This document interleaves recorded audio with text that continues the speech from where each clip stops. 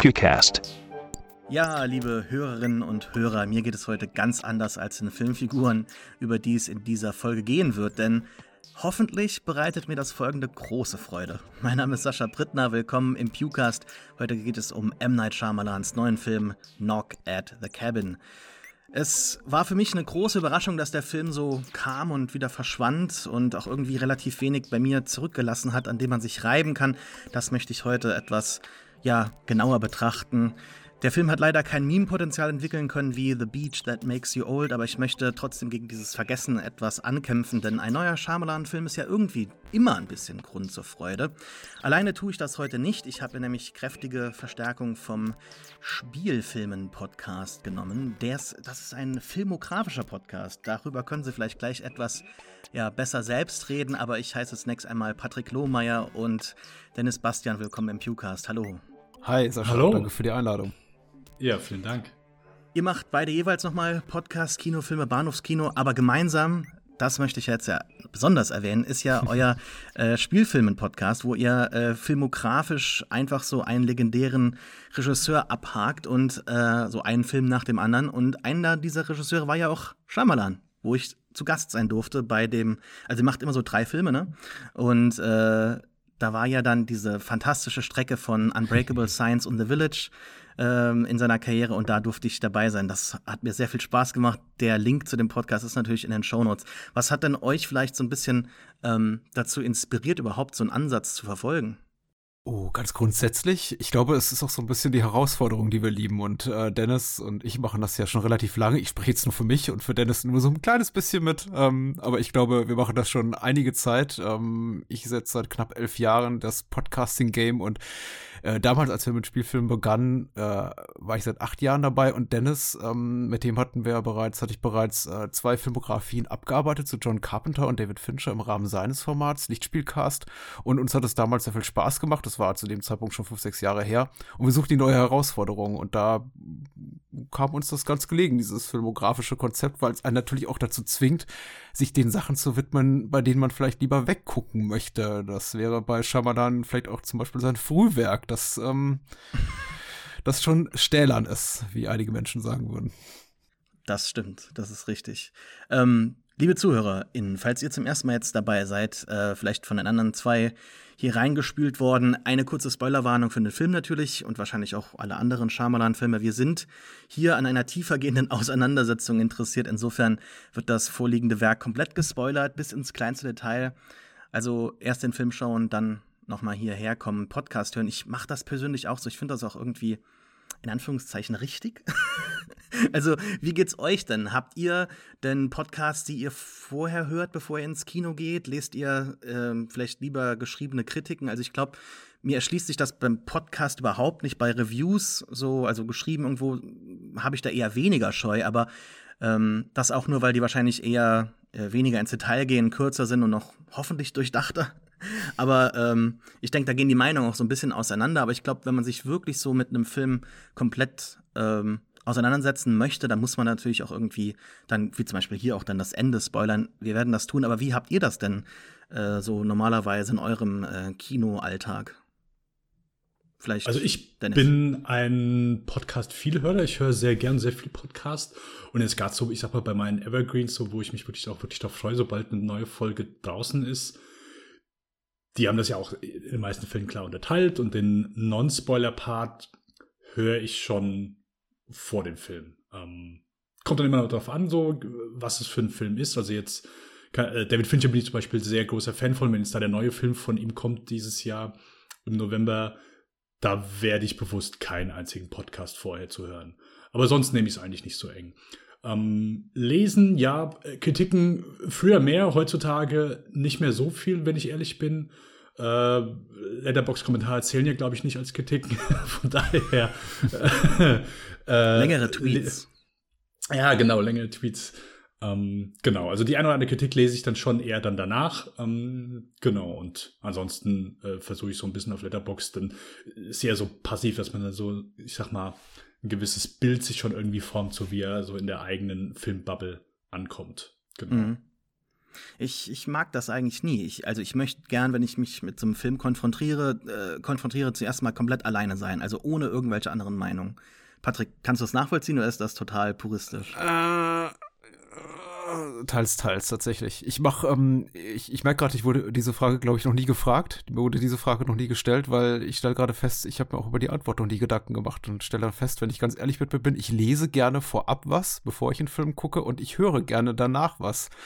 Aber eigentlich nie andersrum. Oder so gut wie nie andersrum. Also zumindest Podcasts zu Filmen, Podcast-Folgen zu Filmen, die ich gerne gucken möchte, höre ich nie im Vorfeld, bevor ich einen Film gucke, weil die ja in der Regel auch dann ein bisschen analytischer sind und dann eben auch spoilern, das böse Wort.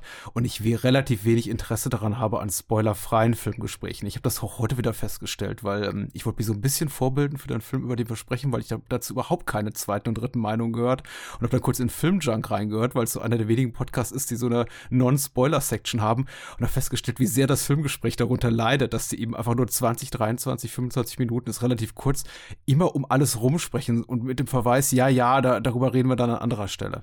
Und nee, danke. Also dann lese ich lieber was oder überfliege was und wenn ich merke, da steht mir zu viel drin, dann lese ich eben ein bisschen ungründlicher und nach dem Film, wenn mich der Film gepackt hat und mich weiterhin interessiert, dann höre ich auch gerne Podcasts dazu. Aber so gänzlich unbefleckt gehe ich nur tatsächlich in Filme von erklärten Lieblingsfilmschaffenden rein. Da will ich wirklich gar nichts wissen. Ansonsten lese ich doch ganz gerne vorab schon mal so ein bisschen was. Ja, manchmal lese ich mir natürlich auch was durch. Also so ganz schwarz-weiß bin ich auch nicht. Aber gerade das, was du jetzt wieder erwähnt hast, da am Ende dieses Herumtanzen um das, was man eigentlich sagen möchte, das finde ich dann immer komisch. Das möchte ich selbst nicht, so agiere ich nicht privat. Deshalb wird es auch im Podcast hier öffentlich nicht anders sein. So, bevor wir aber jetzt über Shyamalan reden, möchte ich erstmal darüber reden, wie Menschen über Shyamalan reden. Also, wenn über ihn gesprochen wird, dann überraschte mich in der Vergangenheit häufig so ein Niveau, das ich nicht angemessen finde. Also das betrifft jetzt nicht nur ihn natürlich, aber ihn ganz besonders. Da kommen Formulierungen manchmal vor, Verfälschungen und sprachliche Mittel zum Einsatz, die, finde ich, bei anderen Filmemachern auch einfach so verpönt wären, wo man sagen würde, oh Moment, aber das ist doch der und der. Aber bei M. Night Shyamalan habe ich jetzt zum Beispiel so einen Podcast gehört, einen deutschen, gestern, der hatte Fäkalsprache, da wird Shyamalan irgendwie eine Erektion unterstellt, die man hören kann und allgemein wird er sehr schroff immer, finde ich, behandelt im Diskurs. Und eigentlich ist er ein sehr feinfühliger, lustiger Filmemacher auch, der sehr aufrichtige Filme macht. Das hatte ich ja auch noch mal in eurem Podcast immer wieder erwähnt, dass das so ein Aspekt ist bei seinem Werk, das mich immer wieder anzieht. Es hat eigentlich bei diesem Podcast nur noch gefehlt, dass man halt dieses Shyamalan-Ding-Dong-Ding aufzieht und dann hätte man irgendwie das Shyamalan-Bingo irgendwie perfekt gehabt an den Worten, die man nicht nennen sollte. Also für mich offenbart dieses Stammtischniveau immer so einen, ja, vielleicht latent rassistischen Charakter, mindestens aber ein Gefühl von Überlegenheit. Und ihr habt das bei eurer Besprechung der Werke jetzt natürlich ganz anders gemacht, aber ihr habt ihn natürlich euch, denke ich, auch ganz bewusst ausgesucht vielleicht, weil ihr vielleicht dachtet, dass mal eine ernsthaftere Betrachtung seines Schaffens notwendig ist. Was hat euch denn dazu inspiriert, sich jetzt so ganz explizit mit ihm auseinanderzusetzen? Nochmal vielleicht so als Wiederholung, als Einstieg für heute Knock at the Cabin. So ein Grundgedanke, was wir ja zum Beispiel machen, ist, dass wir sagen, okay, in dem Moment, wo du die ganze Filmografie dir einmal komplett durchguckst, es ist sehr einfach zu sagen, oh, okay, also ich gucke nochmal Science oder ich gucke nochmal Unbreakable, aber gerade ein paar Titel später, wo ich auch sage, okay, habe ich nie gesehen, würde ich mir auch nie angucken, aber zumindest, dass man irgendwie die Hoffnung hat oder den Wunsch oder dass man irgendwas erkennt, was man so nicht gesehen hätte oder wenn man die Filme einfach nur einzeln betrachtet hätte. Und gerade für jemanden, der ja einfach so eine, ich sag mal, seine Karriere hat ja so eine komplette Achterbahnfahrt hingelegt oder er legt es immer noch hin, wenn man so möchte. Und das ist etwas, also ich habe zum Beispiel in den späteren Filmen gemerkt, dass ich eine Sache ihm nie vorwerfen kann und das ist, dass er einfach, ja, zu so einem Handwerker mutiert, dass er einfach sagt, okay, mir ist ganz so egal, was ich hier mache. Was ich als Außenstehender, ohne diese Filme damals gesehen zu haben, also jetzt zum Beispiel Lady in the Water, Last Airbender, After Earth, ich habe einfach nur das Einzige, was ich mitbekommen habe von außen, war halt einfach so, wie Leute über Shyamalan gesprochen haben. Und zwar in dem Moment, wie wir alle wissen, nicht positiv. Aber als ich die Filme dann einmal geschaut habe, habe ich gemerkt, ey, der hat technisch einfach immer noch was drauf. Und handwerklich sind die mehr als solide. Inhaltlich ist das vielleicht manchmal eine andere Sache, wo ich vielleicht sage, okay, hier hat es einfach vielleicht vom Inhalt her nicht so ganz gepasst oder er wusste nicht unbedingt so, wie er es rüberbringen kann. Aber zumindest, dass ich ihm irgendwie vorstellen kann, okay, weißt du was, hier hat man einfach gemerkt, dass er keinen Bock hat. Das habe ich bei keinem einzigen Film wahrgenommen. Und das war aber meine Annahme, bevor ich diese Filme alle gesehen habe. Ich stimme Dennis da vollumfänglich zu. Ansonsten finde ich das aber auch eine sehr aufgeladene Frage, auf die es sicher eine Unzahl von Antworten gibt. Diesen ganzen Diskurs um die Person Shyamalan, mehr als um seine Filme, gerade so in den letzten 10 Jahren, als dann eben so die Phase kam, hier The Happening, Last Airbender, After Earth, also so die saure Gurkenzeit von Shyamalan, bevor er dann zurückkam mit The Visit. Also sagen wir mal so in Sachen Publikumsinteresse und kritisches Renommee wieder zurückkam. Hat das eigentlich so losgetreten, dass Menschen gerne Witze über ihn gemacht haben? Ich meine, dieses Shamalama Ding Dong, das gab es ja eben auch schon vor. Ich glaube sogar Tarantino hat es in 1, 2 Interviews gedroppt und es ist absolut furchtbar. Und wir haben uns, Dennis und ich, vorher darauf verständigt, dass wir das kein einziges Mal beim Namen nennen werden. Und wenn, dann ausdrücklich nur in Gänsefüßchen und bitte nicht sagen. Weil es natürlich, das stinkt nach Rassismus, es ist herabschätzend. Ich mag es gibt diesen schönen englischsprachigen Begriff der Earnestness oder being earnest. Das passt irgendwie fast für mich immer noch so ein bisschen besser als ja aufrichtig oder ehrlich oder integer. Also Dennis hat ja absolut recht. Ich finde sein Schaffen auch im Scheitern interessant, weil man eben immer merkt, er steht komplett dahinter und er sagt ja auch selber, auch wenn er scheitert, auch wenn die Leute nach Last Airbender zu ihm kommen und sagen, das war keine gute 150 Millionen Dollar Serienblockbuster-Verfilmung, sagt er, ich kann eben keine anderen Filme machen. Das ist genau der Film, den ich machen wollte und vielleicht bin ich gescheitert, aber ich finde den gut. Das ist der Film, den ich eben daraus machen kann. Und das bewundere ich so an ihm, dass er auch im Scheitern interessant ist. Und das können eben die wenigsten Filmschaffenden von sich behaupten, die dann oft einfach scheitern und man guckt sich das Ding an und denkt sich, ja, war jetzt einfach ein bisschen uninteressant oder habe ich sofort vergessen. Wohingegen ich eben bei Shyamalan-Filmen, auch wenn ich mich stellenweise sehr über sie ärgere, wie zum Beispiel über Lady in the Water, den ich ganz schrecklich finde, sage ich auch gerade heraus, der ist eben immer noch trotzdem ein Film, über den ich mir gerne Gedanken mache und ich will dem auf den Grund gehen. Warum funktioniert der einfach nicht und warum könnte der für Shyamalan mutmaßlich funktionieren? Und ich glaube, ich bin drauf gekommen oder wir sind drauf gekommen, Dennis und ich in unserem Gespräch, aber Shyamalan ist auch im Scheitern interessant und das macht, finde ich, seine Filmografie so spannend. Ja, ich glaube, dass besonders seine Karriere inzwischen interessanter geworden ist, auch als seine Filme. Ne? Also ihr habt ja den Werdegang von Anfang bis zur Veröffentlichung jetzt von Knock at the Cabin genauestens beobachtet und eingeordnet. Jetzt wurde dieser Film angekündigt, nachdem die anderen B-Movie, Low-Budget-Filme teilweise selbst von ihm komplett finanziert oder sogar teilweise auch mal bei The Visit, bei seinem Comeback, so das Haus dagegen gewettet. Das hat jetzt alles funktioniert, es ist aufgegangen. Glass hat mehrere hunderte Millionen gemacht, Split ebenso und auch Old kam raus und war trotz, vielleicht auch wegen der Pandemie irgendwie erfolgreich. Er konzentriert sich immer mehr auch so auf Filme, die an einem Ort stattfinden und jetzt kommt Knock at the Cabin raus. War das für euch irgendwie so eine logische Weiterentwicklung? Weil ich fasse mal ganz kurz zusammen, kurze Erinnerung nochmal.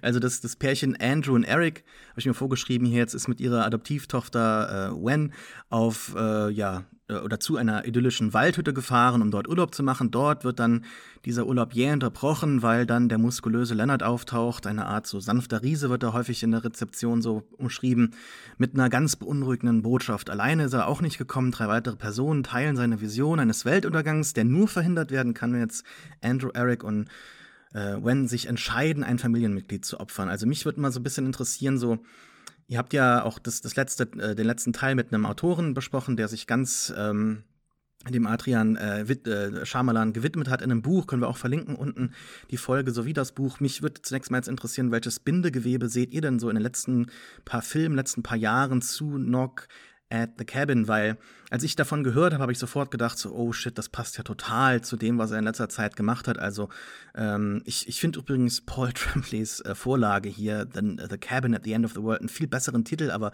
das ist jetzt die kleinste Kritik zunächst einmal. Ich dachte mir, das passt eigentlich wie die Faust aufs Auge. Abgesteckter Raum, Familiendynamik, eine Glaubensfrage steckt im Mittelpunkt, unheilvolle, bedrohliche Atmosphäre, die schon im Trailer mich relativ ganz bedrückt hat. die Figuren selbst wirken so betrübt und es gibt immer auch so eine Schicksalsskepsis bei den Figuren. Also widme ich mich jetzt irgendwie meiner Familie oder widme ich mich was Größerem? Auch filmisch hat man schon in dem Trailer so ein paar Standouts gesehen, was für ihn jetzt so in der letzten Zeit wichtig geworden ist. Also seht ihr irgendwie da so eine logische Weiterentwicklung jetzt bei Knock at the Cabin oder seht ihr da irgendwie so einen Bruch vielleicht auch sogar? Weil viele haben ja auch gesagt, sie vermissen hier den Twist in dem Film. Also ich glaube, es ist ein bisschen, das ist ja immer so das war ja am Anfang dann immer so, ja, okay, gut, Shyamalan, ja, okay, ist ein Twist irgendwie am Ende. Ich versuche erstmal so in jeden Shyamalan-Film ranzugehen und keinen Twist zu erwarten, weil das ist ja sogar so vielleicht dann auch so ein bisschen diese Oberflächlichkeit, wo du gesagt hast, wo vielleicht manche Leute rangehen, die sagen, okay, gut, ja, verschränken so die Arme, lehnen sich zurück und sagen, okay, gut, dann zeig mal, was du jetzt halt wieder, wie du uns verarschen möchtest. Das war, ich sag mal, innerhalb der ersten 5 Minuten von Knock at the Cabin war das raus und ich habe mich selbst so ertappt gefühlt, wie ich sagte, okay, gut, was ist hier der Twist? Einfach nur, wie der Film angefangen hat.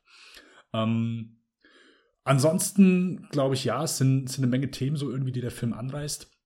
Aber dass sich irgendwie da Verbindung zieht zu dem, was er bisher gemacht hat, würde ich mich jetzt ein bisschen aus dem Fenster lehnen und würde sagen, sehe ich jetzt nicht so. Weil so, ich sag mal, nach After Earth, The Visit, habe ich erst gedacht, warum macht er Found-Footage-Film? Will er jetzt auf diesen Zug aufspringen? Der ist schon lang abgefahren, aber hey, war mehr als ein solides Ding und mit Sicherheit einer der besseren Vertreter aus dem Genre.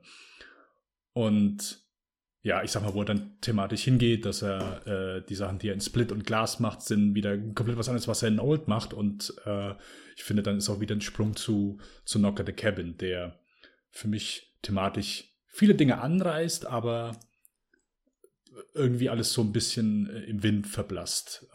Und ich, ohne jetzt, wenn wir vielleicht noch ein bisschen näher drauf eingehen, aber ich so ein bisschen gefühlt habe, okay, hier war nicht irgendwie so ganz sicher, worauf er hinaus wollte. Weil so ein, zwei Dinge werden mal angerissen, aber irgendwie verblasst sehr viel einmal. Also das ist so das Gefühl, wo ich hier aus Knock at the Cabin rausgegangen bin. Na, ich glaube, so ein paar Bindeglieder inhaltliche zu seinen vorherigen Stoffen hattest du ja auch bereits genannt, Sascha. Ich meine, jetzt allein diese Single-Location-Sache ist wiederum ganz interessant, hier sehr, sehr präsent und natürlich auch dieses sanfte, übernatürliche Element, aber eben auch der Zweifel daran, ist es wirklich da? Das ist ja auch etwas, was vorherige Stoffe schon seinerseits beherrscht hat. Ist es wirklich eine übernatürliche Bedrohung, der wir uns hier ausgesetzt sehen, oder ist sie vielleicht sogar menschgemacht oder vielleicht gar nur eingebildet? Auch das ist wieder eine Frage, die hier das Geschehen beherrscht. Das Thema Glauben natürlich, das Thema familiärer Mikrokosmos. Also da gibt es auf jeden Fall sehr, sehr, sehr viele Gemeinsamkeiten, sehe ich hier. Und produktionstechnisch für mich natürlich auch interessant oder für uns alle wahrscheinlich. Das ist hier, glaube ich, erst das wie war das? After Earth war auch bereits auf einem Drehbuch basierend von anderen Menschen, aber da hat er auch wiederum mitgewirkt. Also ich glaube, das hier ist der zweite erst seiner selbstproduzierten Stoffe, die er wirklich initiiert hat, so nach seiner Phase, wo er diese großen Auftragsarbeiten gemacht hat, dass er selber nicht die Storyvorlage geschrieben hat. Aber dann eben auch wieder doch, ne? Weil es basiert so auf einem erfolgreichen Roman, wenn ich das richtig verstanden habe, aber er hat große Teile davon umgeschrieben, ähnlich wie es bei Old der Fall war, wo er auch wo es ja auch inhaltlich große Abweichungen gibt zur Comicvorlage. Und das ist auch wiederum ganz interessant, dass er schon jetzt, glaube ich, mehr willens ist, sich auch auf Stoffe von Dritten zu berufen und sie als Inspiration zu nehmen. Und das ist, glaube ich, auch ein Drehbuch oder ein Stoff, ein Roman, den Universal an ihn herangetragen hat. Ob er es denn produzieren wollen und dann gesagt hat, nee, wenn ich es umschreiben darf, mache ich es selber. Also schon interessant, dass er so in die Richtung geht und sagt, ich nähere mich so irgendwie neuen Filmprojekten eben über bereits bestehende Buchvorlagen anderer und ich modelliere die so nach meinem Gusto. Also ich frage mich, ich bin gespannt darauf, wohin diese künstlerische, sagen wir mal, Methodik so führt in den nächsten Jahren. Ja, das frage ich mich auch, weil sein nächster Film kommt ja bereits schon nächstes Jahr raus. Also das ist wie am Laufband aktuell, könnte man irgendwie sagen, während er nebenbei noch für Apple Plus natürlich eine andere Serie, The Servant, halt auch produziert und auch zum großen Teil gedreht hat selbst. Taugt die was? Insofern, da habe ich mal reingeguckt in die erste Staffel, aber ich bin nicht so wirklich hängen geblieben, aber ich glaube, das ist tatsächlich eine gute Serie. Also keine Empfehlung, aber so ein vorsichtiges Vorurteil. Oder kein Vorurteil, ich habe nicht mal, glaube ich, 3 Folgen gesehen. Na gut. Aber Apple ist ja eigentlich schon, finde ich, so ein Streamingdienst geworden, dem man vertrauen kann, oder? Also Dave Bautista ist ja auch in einer Apple-Serie dabei und also C, die läuft ja auch so komplett unterm Radar. Apple Plus-Serien haben ja irgendwie fast alle so dieses Schicksal leider, aber ich glaube, dass das immer so HBO-Light-Qualität hat, mit teilweise Tendenz noch nach oben. Also könnte man mal reinschauen, glaube ich. Seine Tochter ist ja da mit dabei, auch bei der Serie, ne, glaube ich, die jetzt basierend darauf auf ihre Arbeit auch einen Deal bekommen hat. Und ich habe es mir aufgeschrieben, The Watchers heißt der Film, kommt nächstes Jahr raus. Also wir bekommen quasi 2 Shyamalan-Filme nächstes Jahr. Gothic-Horror-Film, mehr ist darüber noch nicht so bekannt oder ich habe vielleicht nicht mehr gelesen.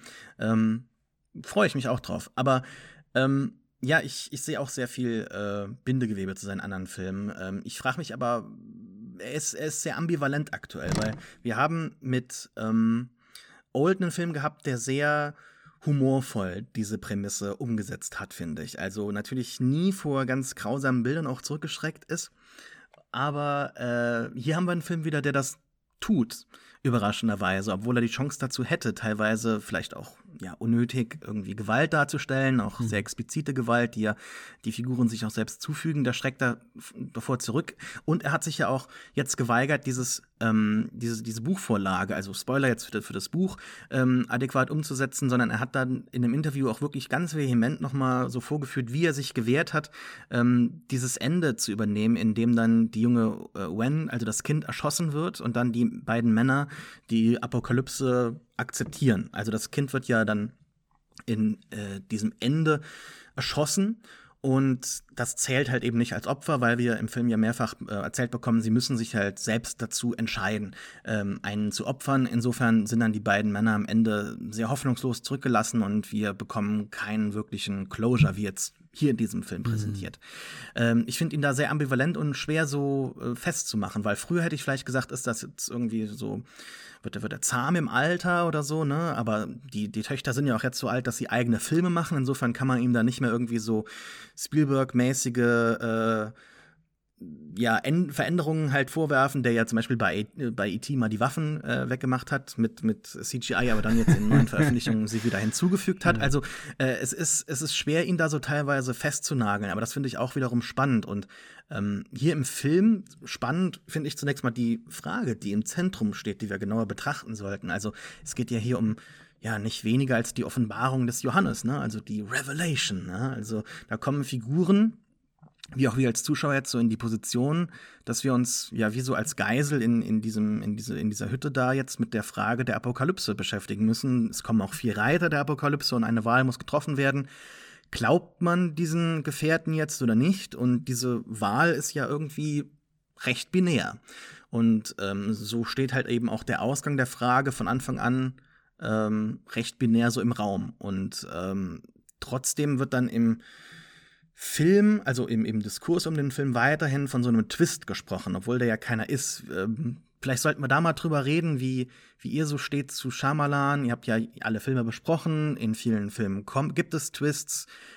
Oftmals wird das so als Selbstzweck bezeichnet bei ihm, aber ich habe da eine ganz andere Sicht der Dinge, aber ich möchte euch erstmal die Möglichkeit geben, wieder was zu sagen. Also Frage, wie steht ihr denn zu dieser Glaubensfrage, die da so recht zentral präsentiert wird und auch binär im Ausgang ist und binär bereits im Prozess immer so bleibt. Also mir hat da irgendwie auch so der dritte Weg gefehlt so am Ende, so, oder der dritte Ausweg, nicht die Partei, der dritte Weg, aber halt die Möglichkeit, dass es da noch irgendwie anders ausgehen kann, als wie man es am Anfang präsentiert bekommt. Das fand ich ein bisschen schade. Das war eine mega verpasste Chance und auch, glaube ich, ein Grund, warum der Film so ein bisschen verpufft ist. Möchtest du, Dennis? Kann ich gern tun. Also es ist ja einer der wenigen Shyamalan-Filme, wo wir relativ schnell präsentiert bekommen, hey, das hier ist diese Grundsituation, darum geht's, das ist das Dilemma, was wir haben und dass der Film im Grunde uns von Anfang an die Wahrheit erzählt, sondern wir wissen es natürlich nicht, oder es besteht natürlich, wie du schon sagst, so die Möglichkeit, oh, okay, was ist, wenn das nicht stimmt? Und ich muss sagen, ich konnte nicht so ganz einschätzen, inwiefern also Shyamalan möchte ja offensichtlich, dass wir als Zuschauer auch mit dieser Entscheidung und zumindest mit dieser Glaubensfrage so ein bisschen ringen. Okay, würde ich daran glauben? Was würde ich machen, wenn ich so in dieser Situation wäre? Wie und dieses Hin- und Hergerissene, dass du langsam so wie unsere beiden Hauptcharaktere, Eric und Andrew, ja, genau. Das so wie die so am Anfang natürlich sagt, okay, halt einfach nur was für ein Schwachsinn, natürlich, das sind einfach nur Irre, aber nach und nach dann irgendwie so doch denkst, okay, gut, könnte vielleicht doch was dran sein. Also so dieses Hin- und Hergerissen war bei mir halt einfach nicht vorhanden, denn das vielleicht auch wieder nicht so in dem Moment, wo ich weiß, ich gucke einen Shyamalan-Film, wie ich eben schon gesagt habe, so ich versuche diesen Twist erstmal so auszublenden, dass das so natürlich ein Markenzeichen von ihm ist, aber ihn nie darauf zu reduzieren. Aber dadurch, dass wir diese Grundsituation präsentiert bekommen, denke ich, okay, gut. Beide Sachen werden so nicht passieren, sondern es wird irgendwas Drittes passieren, was ich irgendwie nicht sehe. Und plötzlich fühle ich mich so ein bisschen abgelenkt von dem Grundkonflikt, den ich, ja, so ein bisschen, also nicht ausgespielt genug fühle. Der steht so da, der steht so im Raum, okay, gut, ja, das ist jetzt so der Grundkonflikt, aber in meinen Augen macht er nicht viel damit. Also, und das geht so irgendwie so auch mit so 1, 2 Punkten, die er aufmacht. Also einfach so die Tatsache, dass einer von beiden, ich glaube Andrew ist ja, der von Ben Aldridge gespielt ist, dass er Rupert Grint's Charakter wiedererkennt. Er sagt, okay, hier, ich glaube, ich kenne dich irgendwo her. Und dass das auf einmal noch so ein Punkt ist. Okay, ich glaube, ich kenne dich, aber du heißt anders. Du hast keinen anderen Namen gesagt. Und auch die Auflösung davon verläuft so ein bisschen im Sand. Und ich finde, das hat sich bei mir so ein bisschen für auch diese Glaubensfrage und der ganze Film so ein bisschen wiedergespiegelt. So, es wird was aufgemacht. Okay, gut, ja, könnte interessant weiterlaufen, aber es verläuft sich dann irgendwie. Und dann hat sich auch bei mir dann auch so, ich sag mal, im Laufe des Films so eine kleine Egalhaltung eingestellt. Weil ich gemerkt habe, es führt für mich gesehen irgendwie zu nichts. Es sind interessante Aspekte drin, auch gerade nachher, aber ja. Mir geht's da ähnlich. Also ich finde, glaube ich, auch so die interessanten Thematiken des Films, die werden leider sehr mit so einer Laissez-faire-Haltung, Wischiwaschi-Haltung behandelt. Und das hat mich auch tatsächlich so ein bisschen enttäuscht, gerade weil eben das Thema Glaube zum Beispiel und gerade christlicher Glaube das Werk von Shyamalan auch durchzieht und immer wieder aufschlägt und er das auch schon wesentlich konsequenter und reifer, möchte ich sagen, behandelt hat, zum Beispiel in Science. Und das ist mal eben, ich glaube, knapp 20 Jahre jetzt her. Oder sogar schon. Ich glaube, den mag Sascha nicht so gerne. Bitte? Ich glaube, den mag Sascha nicht so gerne. Genau. Ist ein guter Film, wenn ich den auch nicht so sehr liebe wie du. Aber deswegen hat es mich hier so ein bisschen enttäuscht, wie auch inkonsequent solche Themen behandelt werden. Sie sind da, dann sind sie auch wieder weg. Da ist er sich irgendwie gar nicht, glaube ich, auch so schlüssig, was er genau sagen will, war mein Eindruck. Vielleicht hat das auch ein bisschen mit der Romanvorlage zu tun, weil die auch in der Hinsicht nicht konsequent ist. Ich kann es nicht beurteilen, weil ich habe sie nicht gelesen.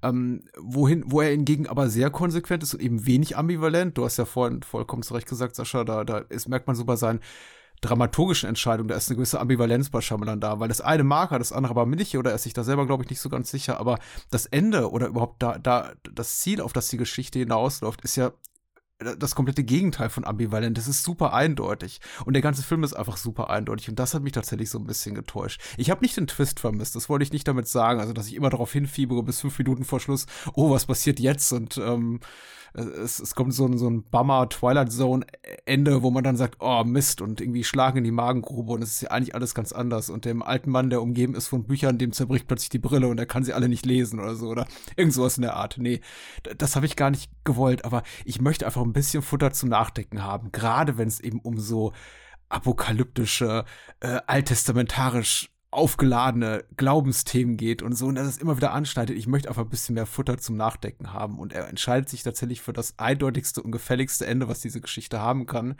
Und man muss ja sagen, er spielt fair. Er führt ja die ganze Zeit darauf hin. Wir haben ja im Grunde nach 20 Minuten ist uns klar durch diese Nachrichtenberichte, ja, da draußen geht wirklich gerade die Welt unter, aber ich wünschte, er hätte dem irgendwie ein bisschen einen Spin hinzugefügt, den ich ein bisschen interessanter gefunden hätte. Also du hättest nie gedacht, dass es vielleicht Fake News ist? Nein. Nein, nein. Natürlich, spätestens wenn Shyamalan hier mit so einer hier, wie heißt das, mit einem Airfryer da auftaucht, dann weiß ich natürlich, es ist komplett authentisch, aber nee, also, wie hätte das denn funktionieren sollen? Diese 4 Menschen inszenieren da irgendwie diese News oder geben die einen Auftrag, dass das irgendwie alles, nee. Wie soll das funktionieren? Da muss ich auch sagen, da werden doch Live-Bilder gezeigt, wie Flugzeuge aus dem Himmel fallen und riesige Tsunamis. Ja, später, aber am Anfang meine ich, dass am Anfang zumindest mal so ein bisschen da mehr so diskutiert wird, diese soziopolitische Dimension des Films. Also das wird ja dann auch leider einmal an einem ganz konkreten Moment dann halt so in den Film gehoben, so auf Surface-Level, während man so ein paar Minuten vorher schon so dachte, okay, es geht ein bisschen um Echo Chambers, die Leute haben eine Psychose. Also das wäre noch so ein Ausweg, wenn man sich da jetzt so retten könnte. Aber später dann so, wenn er dann so parallel sogar den Newsbericht halt mitsprechen kann, dann weiß man, okay, doch, es ist real, höchstwahrscheinlich. Und dann ist es aber auch zu real. Also es wird zu klar, zu eindeutig. Aber Dennis, ich bin dir ans Wort gefallen. Alles cool, aber genau, das war so der Moment, wo sie dann irgendwie sagen, wo Andrew dann sagt, okay, ja, ihr habt euch hier in Ford zusammen kennengelernt, ihr seid komplett durch. Und also das war für mich zu diesem Zeitpunkt einfach schon keine realistische Variante mehr. Und es war vielleicht, keine Ahnung, Hälfte des Films vorbei. Also den Punkt habe ich dann auch sofort abgetan. Zu Beginn eventuell, aber habe ich für mich auch, also war für mich dann auch einfach keine Möglichkeit mehr, wie der Film, dass der in die Richtung geht. Mhm. Also für mich war also relativ schnell habe ich für mich zumindest entschieden, dass das hier zumindest einen übernatürlichen Aspekt hat. Ob es jetzt der ist, den die 4 präsentieren oder ob es ein anderer ist, sei mal dahingestellt, aber ich habe für mich entschieden, dass hier eine plausible Erklärung des Ganzen für mich nicht in Frage kam. Und zumindest habe ich nicht damit gerechnet oder das auch nicht erwartet.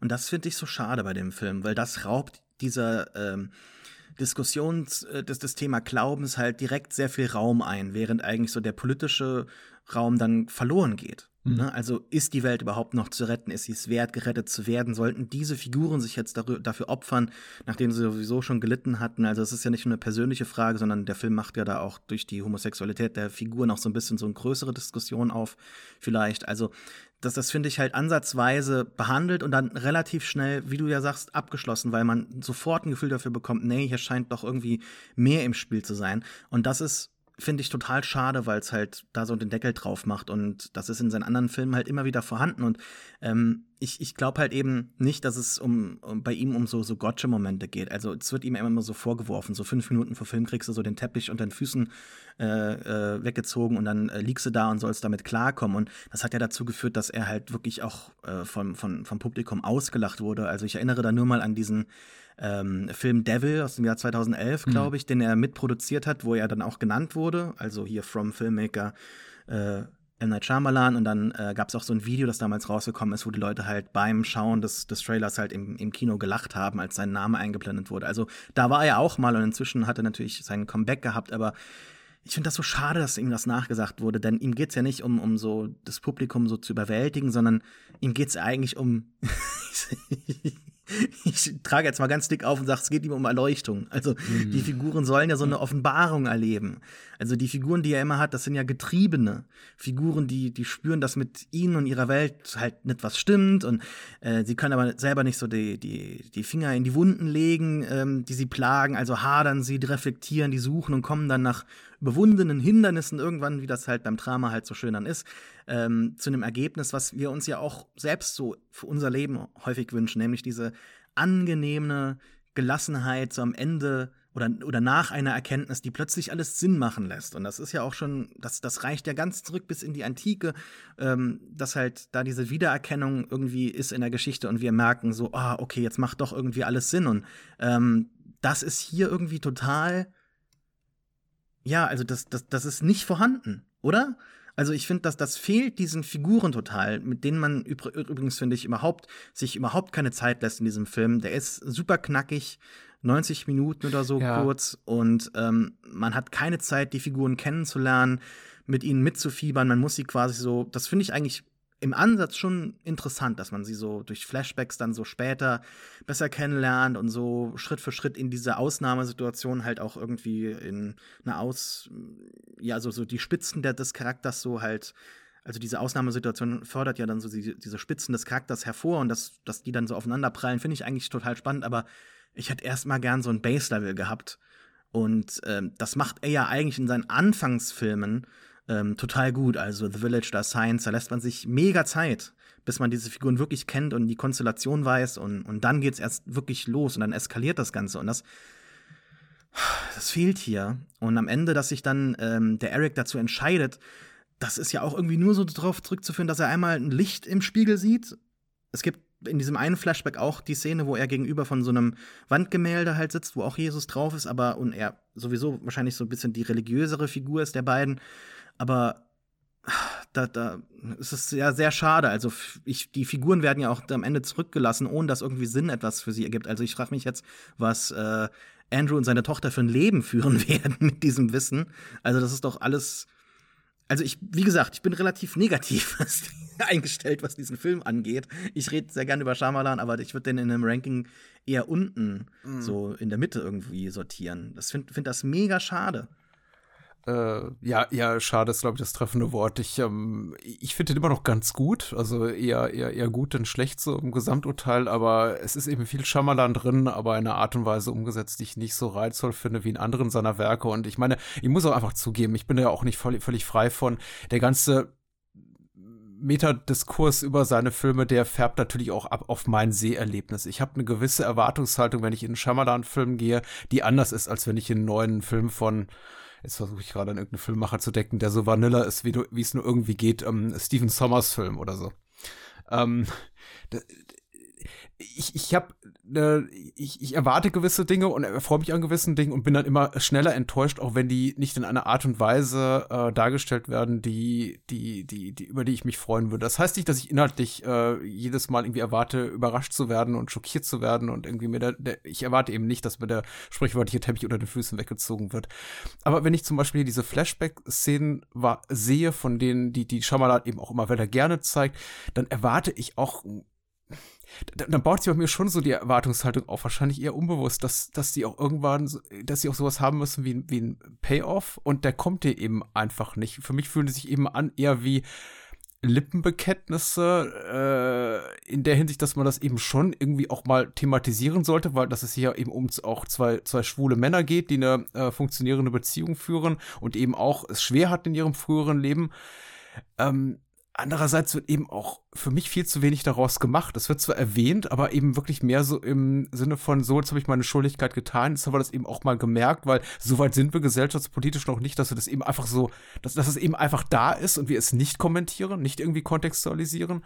Und andererseits ist es eben einfach, um die Figuren mit einem Innenleben zu füllen, was sie so durch ihre Aktionen, die wir auf der Leinwand sehen, inmitten dieser bedrohlichen Lage, in der sie sich befinden, eben nicht entwickeln können. Und ich glaube, wäre Shyamalan hätte er ein besseres Drehbuch zur Hand gehabt, das hat er ja hier selber mit verbrochen, er ist ja nicht der einzige Autor, aber er hat es ja auch geschrieben, also ist auch sein eigenes Versagen vielleicht an dieser Stelle, hätte er das irgendwie geschafft, das in diese Geschichte in der Waldhütte einzubinden und eben nicht auf Flashbacks zurückzugreifen, weil die Flashbacks ja für meinen Geschmack viel zu wenig unmittelbare inhaltliche Anknüpfungspunkte haben mit dem, was wir hier sehen. So, jetzt komme ich vom Hölzchen auf Stöckchen.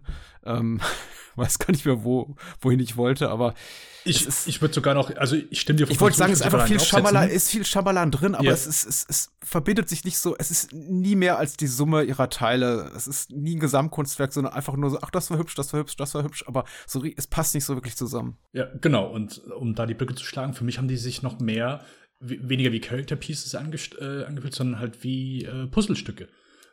Gerade bei dieser Prämisse. Und deswegen nimmt man, glaube ich, dann auch so diese Flashbacks ein bisschen anders wahr. Gerade noch so im Vergleich, ich habe mich am meisten an Split erinnert gefühlt, wo wir von Anya Taylor-Joy so die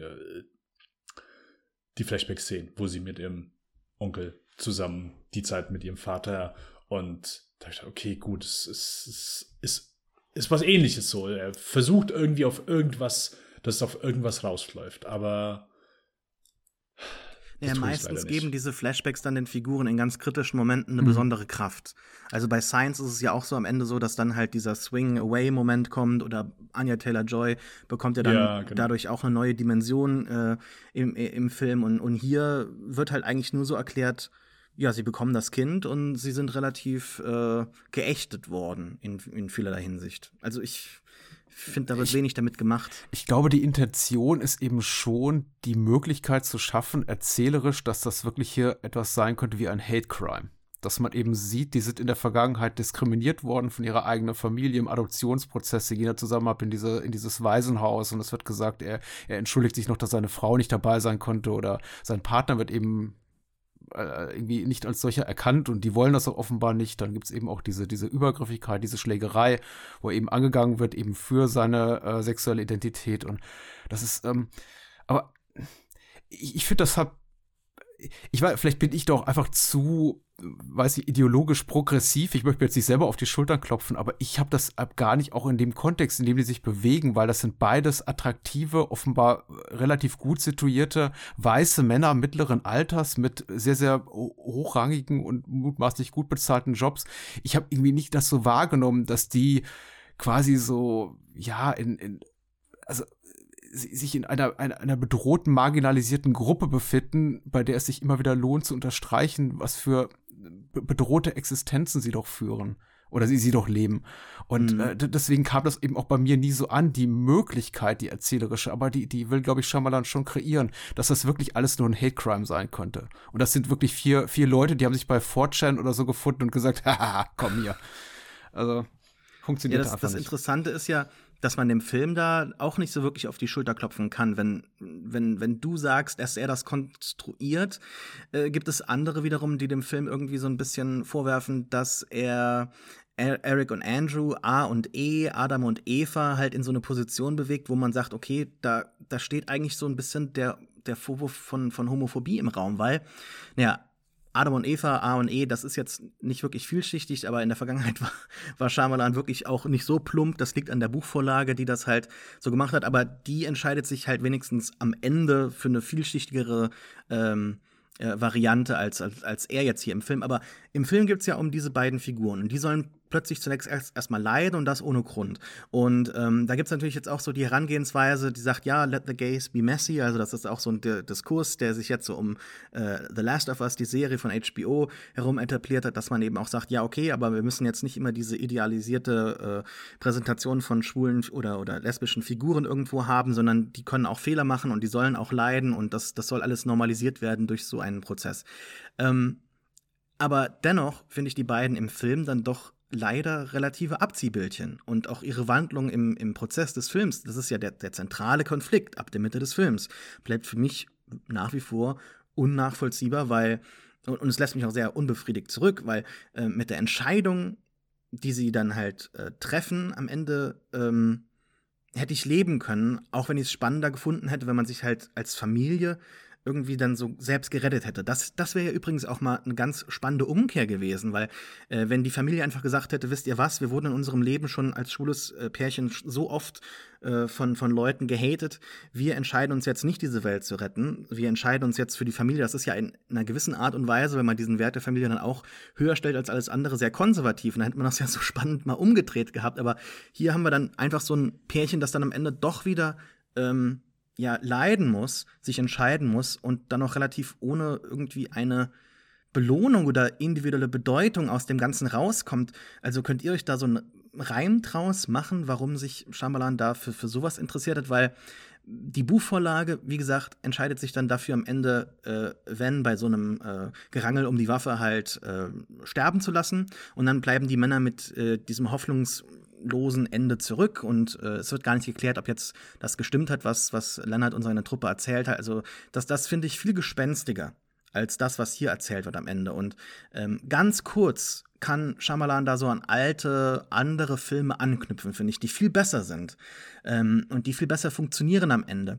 Da gibt es nämlich zum Beispiel The Happening. Also am Ende jetzt hier dieses Films gibt es so einen Shot, der mich total an Happening erinnert hat, wenn sie da zu diesem Diner fahren mit dem Auto am Ende und es nicht klar ist, ob jetzt das Ganze funktioniert hat und die Welt steht zu Kopf. Wir sehen diese leeren Straßen, die uns an so diese leergefegten Straßen aus der Corona-Zeit erinnern. Es gibt so diese allgemeine Unsicherheit, die da so herrscht, aber auch so ein aufkeimendes komisch farbiges Morgenlicht, das vielleicht uns so ein bisschen minimal ein Gefühl der Hoffnung geben kann.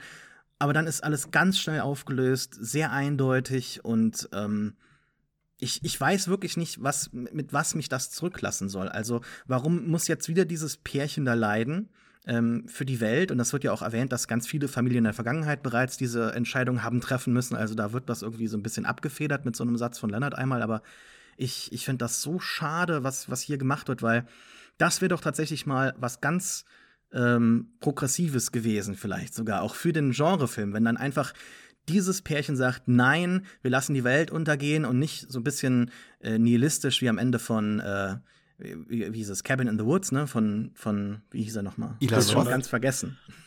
True Goddard, ja, aber der Autor, wer war nochmal der Produzent? J.J. Abrams? Joss Whedon? Genau. Joss Whedon, oh Gott. Doppelt ja, also ein Name, der schon einem lange nicht mehr über die Lippen gekommen ist. Stimmt, ja. Vielleicht aus gutem Grund. Aber das finde ich so schade, wie man am Ende rausgeht aus dem Film und halt sich vielleicht sogar noch ärgert. Aber das war bei euch nicht vorhanden, oder? Schrecklich, also, naja. Ja, gut, ja. Aber das ist wenigstens so ein Punch am Ende. Und hier bleibt relativ wenig übrig. Mit was geht ihr denn aus dem Film?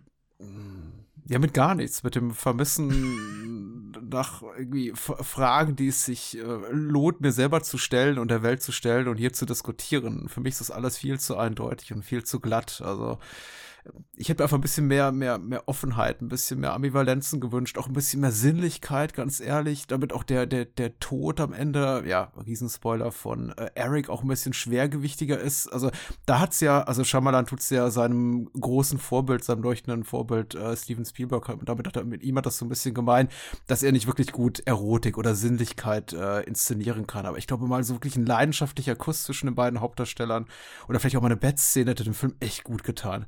Ist alles viel zu kalt und intellektuell und irgendwie auch immer so geplagt von Sorgen, also auch die Flashbacks immer, mir hat einfach auch so Meet Cute gefehlt, was völlig unbehelligt ist von irgendwelchen Sorgen des Alltags und möglichen diskriminierenden Übergriffen, also, ja, ich weiß nicht, also ein bisschen mehr Gefühl einfach. Das habe ich vermisst tatsächlich am Ende. Ich gehe da raus und denke mir, ja, das ist eine interessante Geschichte, die lohnt es sich, glaube ich, auch erzählt zu werden. Aber ein bisschen mehr Mut hätte dem Film einfach gut getan. Oder auch den Mut zu haben, nicht eindeutig zu sein und irgendwie keine finalen Antworten zu geben. Ich glaube, das muss sich auch ein Film verdienen und dafür reicht vielleicht auch nicht eine Netto-Spielzeit von 85 Minuten, wenn man jetzt mal irgendwie Abspann und Vorspann abzieht.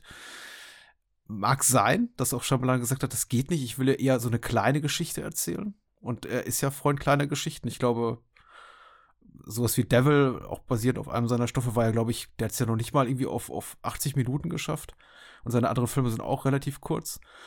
Aber ja, also da wäre einfach ein bisschen, ich hätte mir einfach mehr Ambition gewünscht. Und dann aber eben auch in letzter Konsequenz hätte sich der Film einfach mehr arbeiten müssen, um dann noch am Ende auch sagen zu können, okay, und jetzt machen wir eben mal was nicht eindeutig ist und lassen Fragen offen.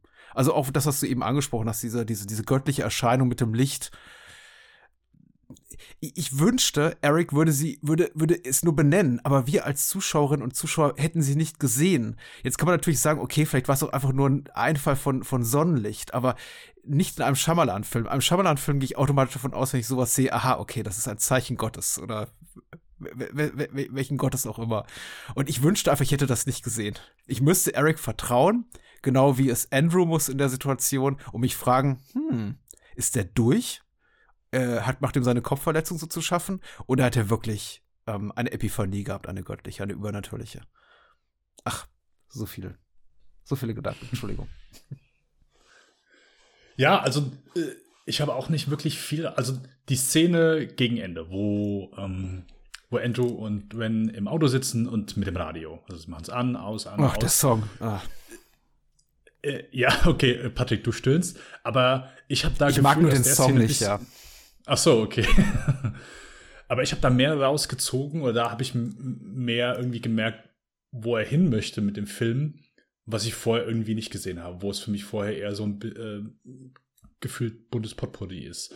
Und ja, also das Ende hat für mich dann auch nicht irgendwie gesessen, weil, wie du schon gesagt hast, so da ist, glaube ich, dann einfach ein bisschen zu wenig Zeit mit den Charakteren, zu wenig Zeit mit denen verbracht, wo sie eben keine Angst haben, wo wir sie vielleicht als Menschen sehen, weil es ist ja einfach super. Also ich finde den Anfang sehr gut. Also ich mag, wie der Film beginnt, auch technisch wirklich super umgesetzt und auch so diese Close-ups, diese Dutch Angles, womit wir am Anfang bei dem Gespräch von Dave Bautista und Ven sind.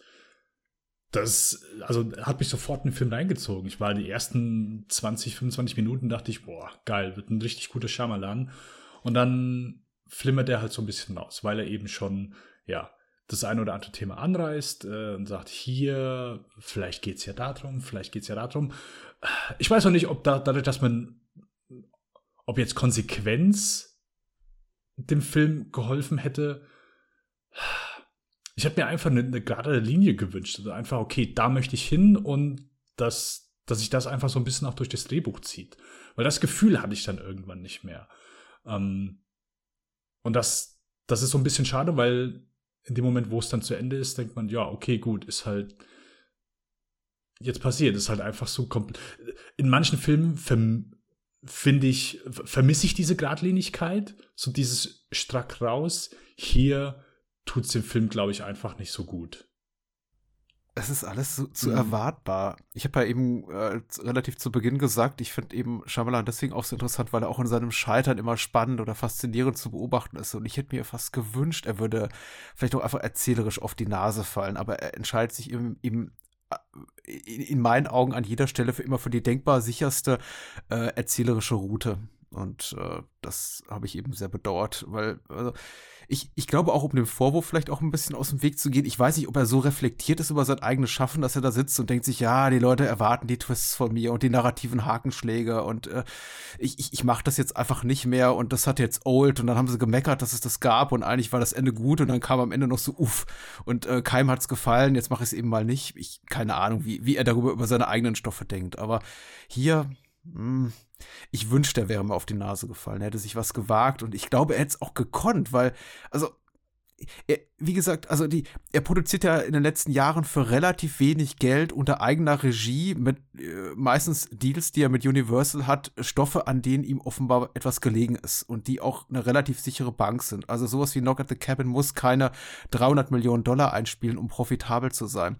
Und ich glaube, da hätte er mehr gekonnt. Du sagtest ja auch, Sascha, der Film sei dir nicht düster oder vielleicht einfach nicht brutal genug. Ich glaube auch. Ja.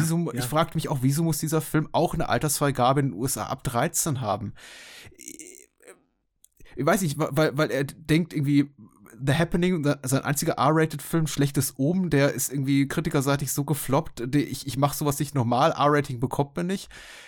Keine Ahnung, ich weiß nicht, warum er es hier nicht gemacht hat. Und dieses fast schon sehr, sehr abstrahierte, wie er jetzt hier Gewaltszenen filmt, nämlich indem er wegschneidet oder dann quasi Köpfe zeigt, denen Blut die Schläfen runterrinnt, aber eben nicht die Axt im Kopf dann auf die Axt im Kopf schwenkt. Ich glaube, das funktioniert einmal ganz gut beim Tod hier von Redmond, den Rupert, ich möchte mal sagen Rupert Grint, aber er ist natürlich Grint, den Rupert Grint hier spielt, der Grindmaster. Das funktioniert einmal ganz gut, aber wenn dann eben die dritte und vierte Person umkommt auf unglaublich brutale Art und Weise, mutmaßlich, aber eben wir das nie sehen, sondern dann quasi auch, wenn Dave Bautista sich die eigene Kehle aufschlitzt, quasi die Kamera hochschwenkt, damit wir seinen Hals nicht ertragen müssen oder runter, ich glaube auf seine Brust, denke ich mir, jetzt ist es einfach nur albern. Ja, das hat dann immer so einen leicht komödiantischen Effekt. Das liegt teilweise am CGI, finde ich. Also das merkt man diesen Filmen auch, dass sie dann halt eben, wenn sie dann große Momente in diesem High-Concept einen Ort irgendwie so bringen wollen, dass sie dann so ein bisschen scheitern. Also die Welle am Anfang, ich bin ein sehr, sehr großer Fan von Tsunamis in Filmen. Ich fand das schon immer spannend. Ich gucke mir auch immer wieder neue Compilations an, wo dann irgendwie aus Korea noch mal was Neues kommt oder aus Japan, wo dann Filme, die ich mir nicht ganz geben möchte, so die Highlights reinballer. Also das finde ich schon immer mega geil. Und ich bin da seit so Deep Impact damals, als ich den im Kino gesehen habe, einfach total eingenommen davon. Und das fand ich hier eigentlich ganz gut gemacht, so was so aus dem Budget rauszuholen ist und aus der Inszenierung. Und das passt natürlich auch dann in dieses News-Segment, aber dann geht irgendwie der Livestream weiter oder er passiert, also es ist nicht so wirklich so durchdacht. Ich habe mir so überlegt, ja, wie war denn da jetzt die Logistik dahinter, dieses Material auf den Bildschirm zu bringen, aber darum soll es ja auch nicht gehen. Instagram Live. Wahrscheinlich oder sowas, ne? Ich hoffe, dass es irgendwie sowas war, aber ich habe den Film halt nur einmal gesehen. Ich weiß nicht mehr, in welchem Rahmen das war. Aber es war, glaube ich, natürlich dann halt eben nicht im Portrait-Mode fotografiert, was ja dann Instagram Live wäre, aber Spaß beiseite. Ich finde, es hat am Ende, wenn die Flugzeuge fallen, und ich denke mir halt, wie sollte das sonst aussehen, ne? Wir hatten jetzt auch wieder in Last of Us einen relativ imposanten und sehr zentral wirkenden Flugzeugabsturz gehabt in der Pilotfolge. Und ist natürlich auch im Trailer zu sehen, kein Spoiler. Aber ich finde das am Ende wirklich sehr, sehr lustig an einer Stelle, wenn Andrew, ich glaube, gerade dort irgendwie zuschaut, wie Leonard verblutet, also gerade den Moment, den du meinst, und dann wird halt, nachdem man so runtergefilmt hat an ihm, zurückgecuttet zu Andrew, während halt im Hintergrund so ein Flugzeug quer so durchs Bild fällt und irgendwo im Wald aufschlägt. Das fand ich sehr, sehr ulkig. Das hat nicht diesen apokalyptischen Fall, wie zum Beispiel der Tauben, der Vögel, als dann in Melancholia da halt eben die Schwerkraft aussetzt oder was auch immer da passiert am Ende wirklich. Aber das auch dann diese eigentliche Apokalypse, als dann die Welt verbrennen soll durch Blitzeinschläge, das hat alles auf mich so ein bisschen ulkig gewirkt. Und auch so am Anfang diese ganz große bedrohliche Welle war irgendwie, naja, sehr lokal dann doch irgendwie. Also ihm fehlt dann auch so ein bisschen das Geld, um seine großen Ideen umzusetzen. Und das finde ich sehr schade, weil vorher haben seine Ideen das gar nicht gebraucht. Dann hat überhaupt diese Beziehung zum Bildschirm, die war ja schon immer präsent. Also in Science ist das natürlich auch mega gut. Das wird er niemals toppen können. Das wird kein anderer Film für mich toppen können. Aber ja, es ist ein bisschen schade, was da so verloren gegangen ist irgendwie. Seht ihr das auch so oder ist das immer noch irgendwie? Also ihr habt ja eben auch so ein bisschen diese News-Einblendungen verteidigt oder fandet das irgendwie ganz cool. Mir hat das wirklich sehr viel weggenommen, weil ich halt auch weiß, dass er das besser kann und ich habe das nicht verteidigt, ich habe nur gesagt, die wirken glaubwürdig, eben nicht wie inszeniert. Na gut, okay, sie wirken glaubwürdig. Aber wie ist denn die Inszenierung? Also ich glaube, was mir hier gefehlt hat, also ich stimme dir zu, Sascha, was mir halt natürlich so gefehlt hat, ist so ein bisschen das hört sich komisch an. Würze, ein bisschen der Biss einfach auch bei der Gewalt. Ja, genau. Gewalt zum einen Ding, klar, reißt einen raus, wenn du irgendwie sagst, auch hier in Deutschland ist er auch ab 16 und dann stehen die da einfach mit Mörderäxten da, hauen das gegenseitig in den Schädel und du siehst nicht viel. Aber auch so diese Bedrohlichkeit einfach. Also klar, The Happening ist jetzt vielleicht nicht einfach so sein stärkster Titel, aber der Beginn, der strahlt eine Bedrohlichkeit aus. Das ist der Wahnsinn. Also ja. Ich glaube, alle, die wirklich den Film nicht mögen, die würden zumindest sagen, ja, okay, gut, aber der Anfang ist halt geil. Also da ist eine Menge Unwohlsein, die Shyamalan einfach rüberbringt. Und das hat man ja auch dann einfach weiter. Da ist ja einfach sehr viel, okay, durch Radio, durch TV, einfach, was sich durch seine ganze Filmografie zieht, weil einfach viel seine Bedrohungen dann einfach dadurch nochmal mehr an Personen gebracht werden. Oder, oh, hier, wir haben hier Videoaufnahmen von einem Kindergeburtstag in Science. Das ist ja so ein der Hauptmomente, wo Leute im Kino aufgesprungen sind. Also das ist ja einfach auch so ein bisschen sein Steckenpferd. Und dahingehend würde ich sagen, kommt hier diese Bedrohung, für mich kam die nie durch. Das war für mich immer so, ja, okay, gut, die Welt geht unter von mir aus. Also vielleicht ist es auch mittlerweile einfach so, dass man es schon einfach sehr häufig irgendwie gesehen hat oder thematisiert hat. Keine Ahnung, in jedem zweiten Marvel-Film, ja, geht die Welt unter. Und es hat irgendwie so ein bisschen, ja, langweiligen Beigeschmack. Deswegen hatte ich auch von Anfang an irgendwie gedacht, okay, beide Möglichkeiten, die mir hier präsentiert werden, die sind's nicht. Shyamalan macht irgendwas anders mit diesem Thema, die Welt geht unter. Aber hat er gar nicht. Und das ist schade. Ja.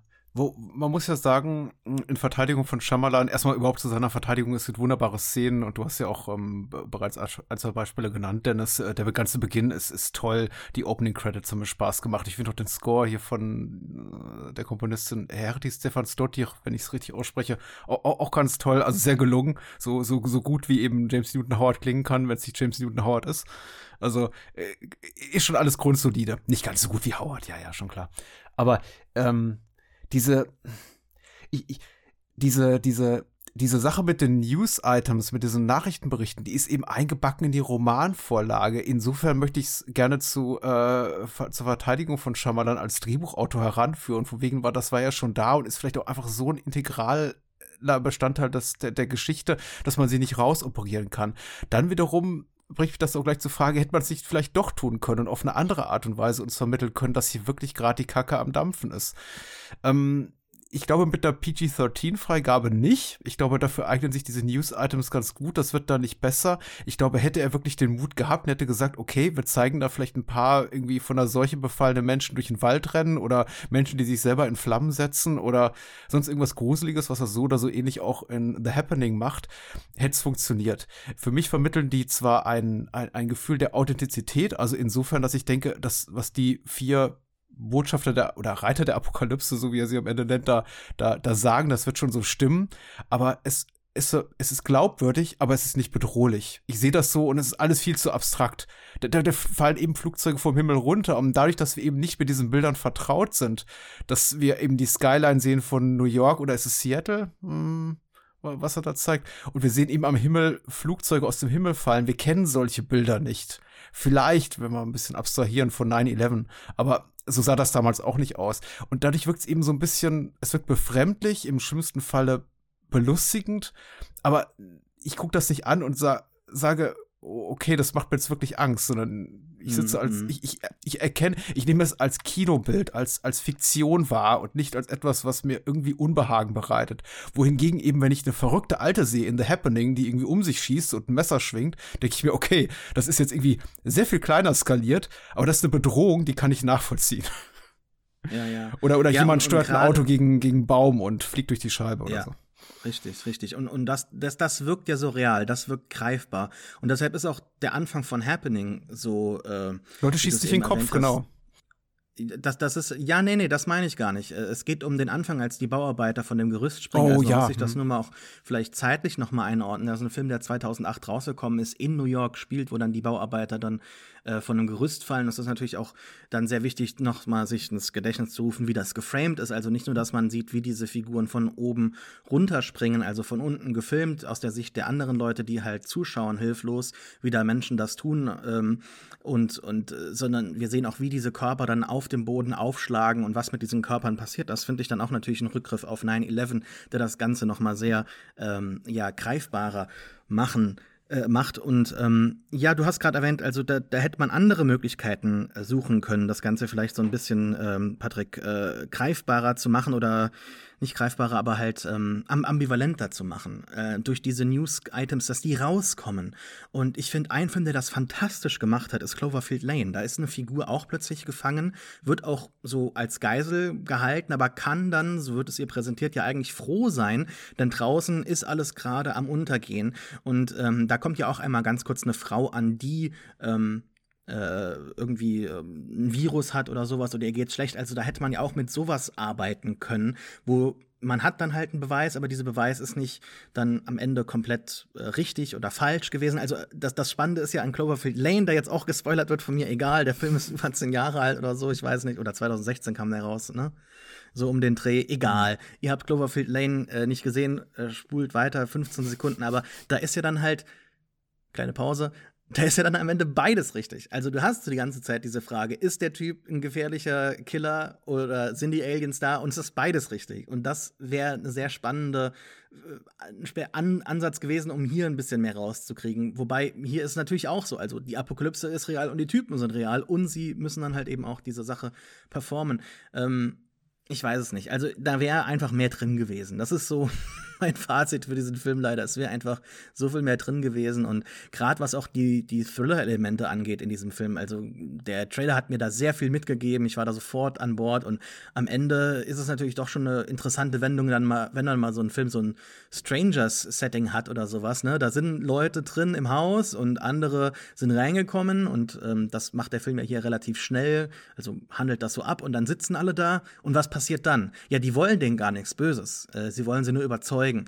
Und wie das dann am Ende so verhandelt wird mit so Elementen wie, ja, ich muss mich aus meinen Fesseln befreien und ist jemand jetzt noch im Haus, ist er nicht mehr im Haus? Also das ist ein bisschen lahm gewesen, leider. Euer Fazit für Knock at the Cabin?